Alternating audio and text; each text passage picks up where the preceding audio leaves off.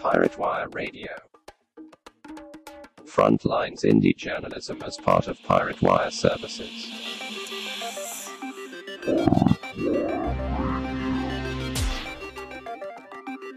Frontline indie journalism from the global south to you. Pirate Wire Radio.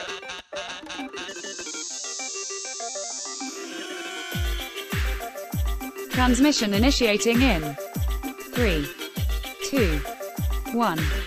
Piracy commencing. Pirate Wire Radio. Welcome back to Pirate Wire Radio, a subsidiary of Pirate Wire Services. This week we're talking about Venezuela.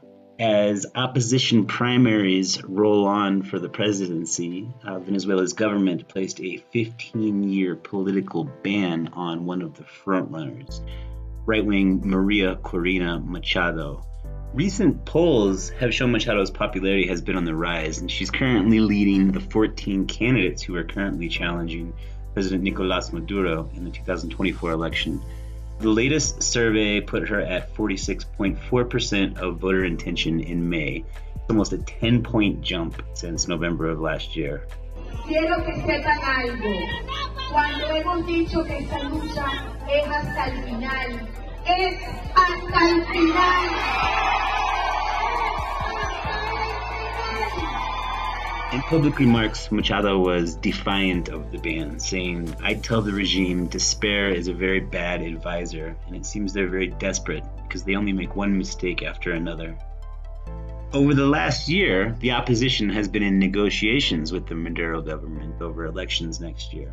And the U.S., if it hasn't stated explicitly, seems to have hinted that they might be willing to offer sanctions relief in return for a more fair electoral process. This latest twist in the election could well throw a wrench in those plans, at least in the short term. The move by the Venezuelan government was, of course, strongly criticized by the U.S., but perhaps more surprisingly, it was also criticized by some of Venezuela's allies, such as Gustavo Petro in Colombia.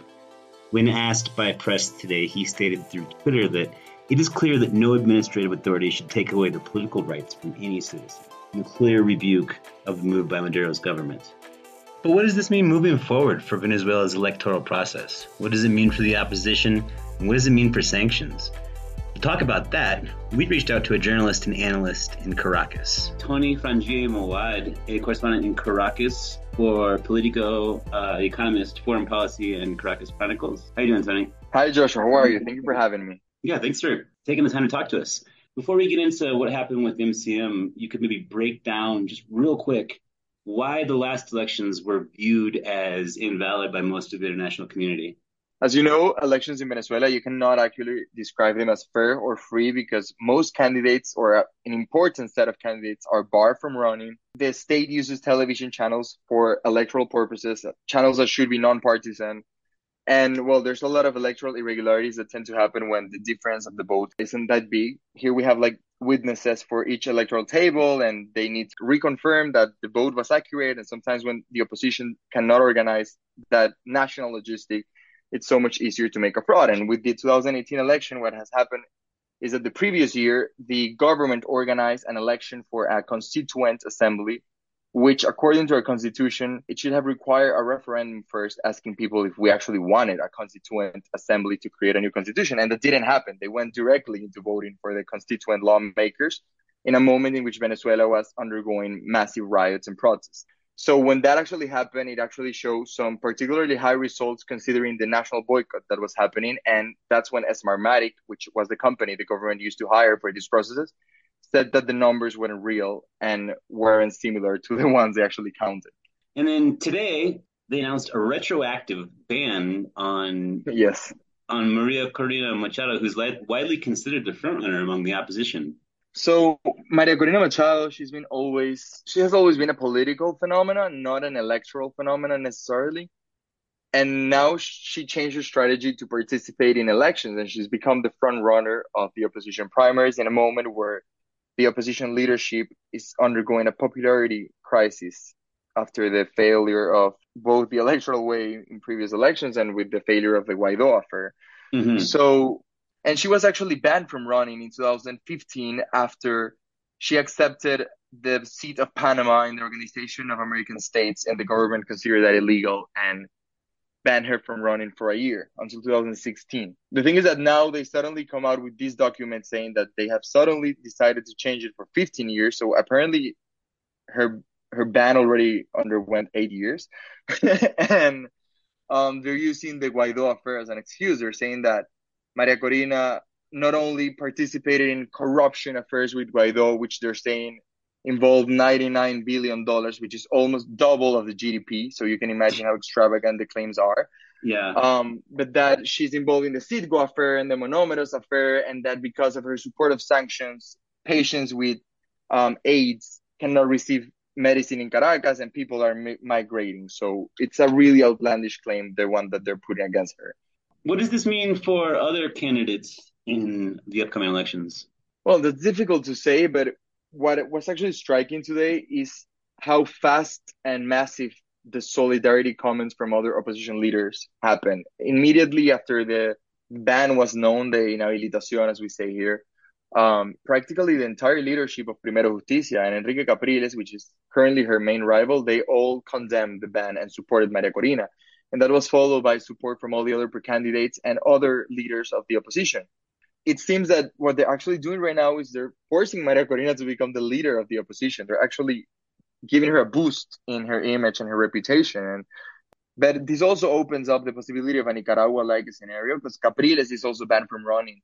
And they might use the same excuse they used with Maria Corina to ban everybody else, because the entire opposition supported Guaido at first.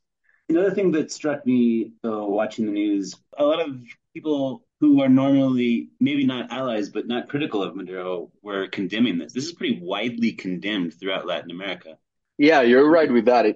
The Petro statement actually surprised me. The thing is that on the one hand, one needs to understand that Chavismo doesn't work internally as one body. So it actually wouldn't surprise me if this decision or this comment from the controllership office actually came from a more orthodox or radical sector of Chavismo, not necessarily from Maduro and those close to him, who's desperately trying to have sanctions lifted.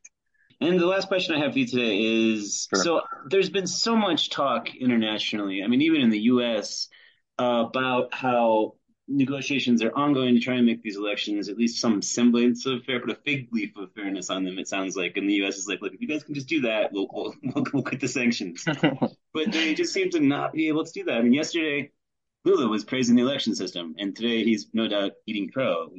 So what is this mean for the negotiation process going forward? Well, the negotiation process has been officially stopped since November. Nevertheless, there's always, secret talks and backway channels. The thing is that Chavismo hasn't actually given one single guarantee since the process started. Like, they lifted parts of the sanctions on Chevron to allow them to operate here and export oil, and nothing changed politically here. In fact, as we see today, things seem to be going even in a darker direction on the institutional and political aspect. It's a sign that Chavismo is not acting in good faith and is not planning to give electoral guarantees before 2024, and rather is moving towards a Nicaragua-style election, which is definitely not going to help with any sort of sanctions relief or international standing they're trying to seek. Thanks so much for talking to us, Tony. Thank you, Joshua. Where can people find your work if they want to check out more about this subject? Sure, they can follow me on Twitter and Instagram at TonyFrangiM with an M in the end. And they can follow my Substack, Venezuela Weekly, which is bilingual in English and Spanish, and you can receive it every Monday with a summary about what's happening in Venezuela every week, both for national people and internationals. I'll throw a link up on the website to both of those as well. Great. Cool. Thanks again for talking to us, Tony. Thank you so much, Joshua. Thank you so much for tuning in. Once again, we are Pirate Wire Radio. I am Joshua Collins. If you like what you hear, you can take out a subscription. We have plans that start at just $5 a month, and we desperately need your support. You can sign up at piratewireservices.com. Until next week, hasta pronto, piratas.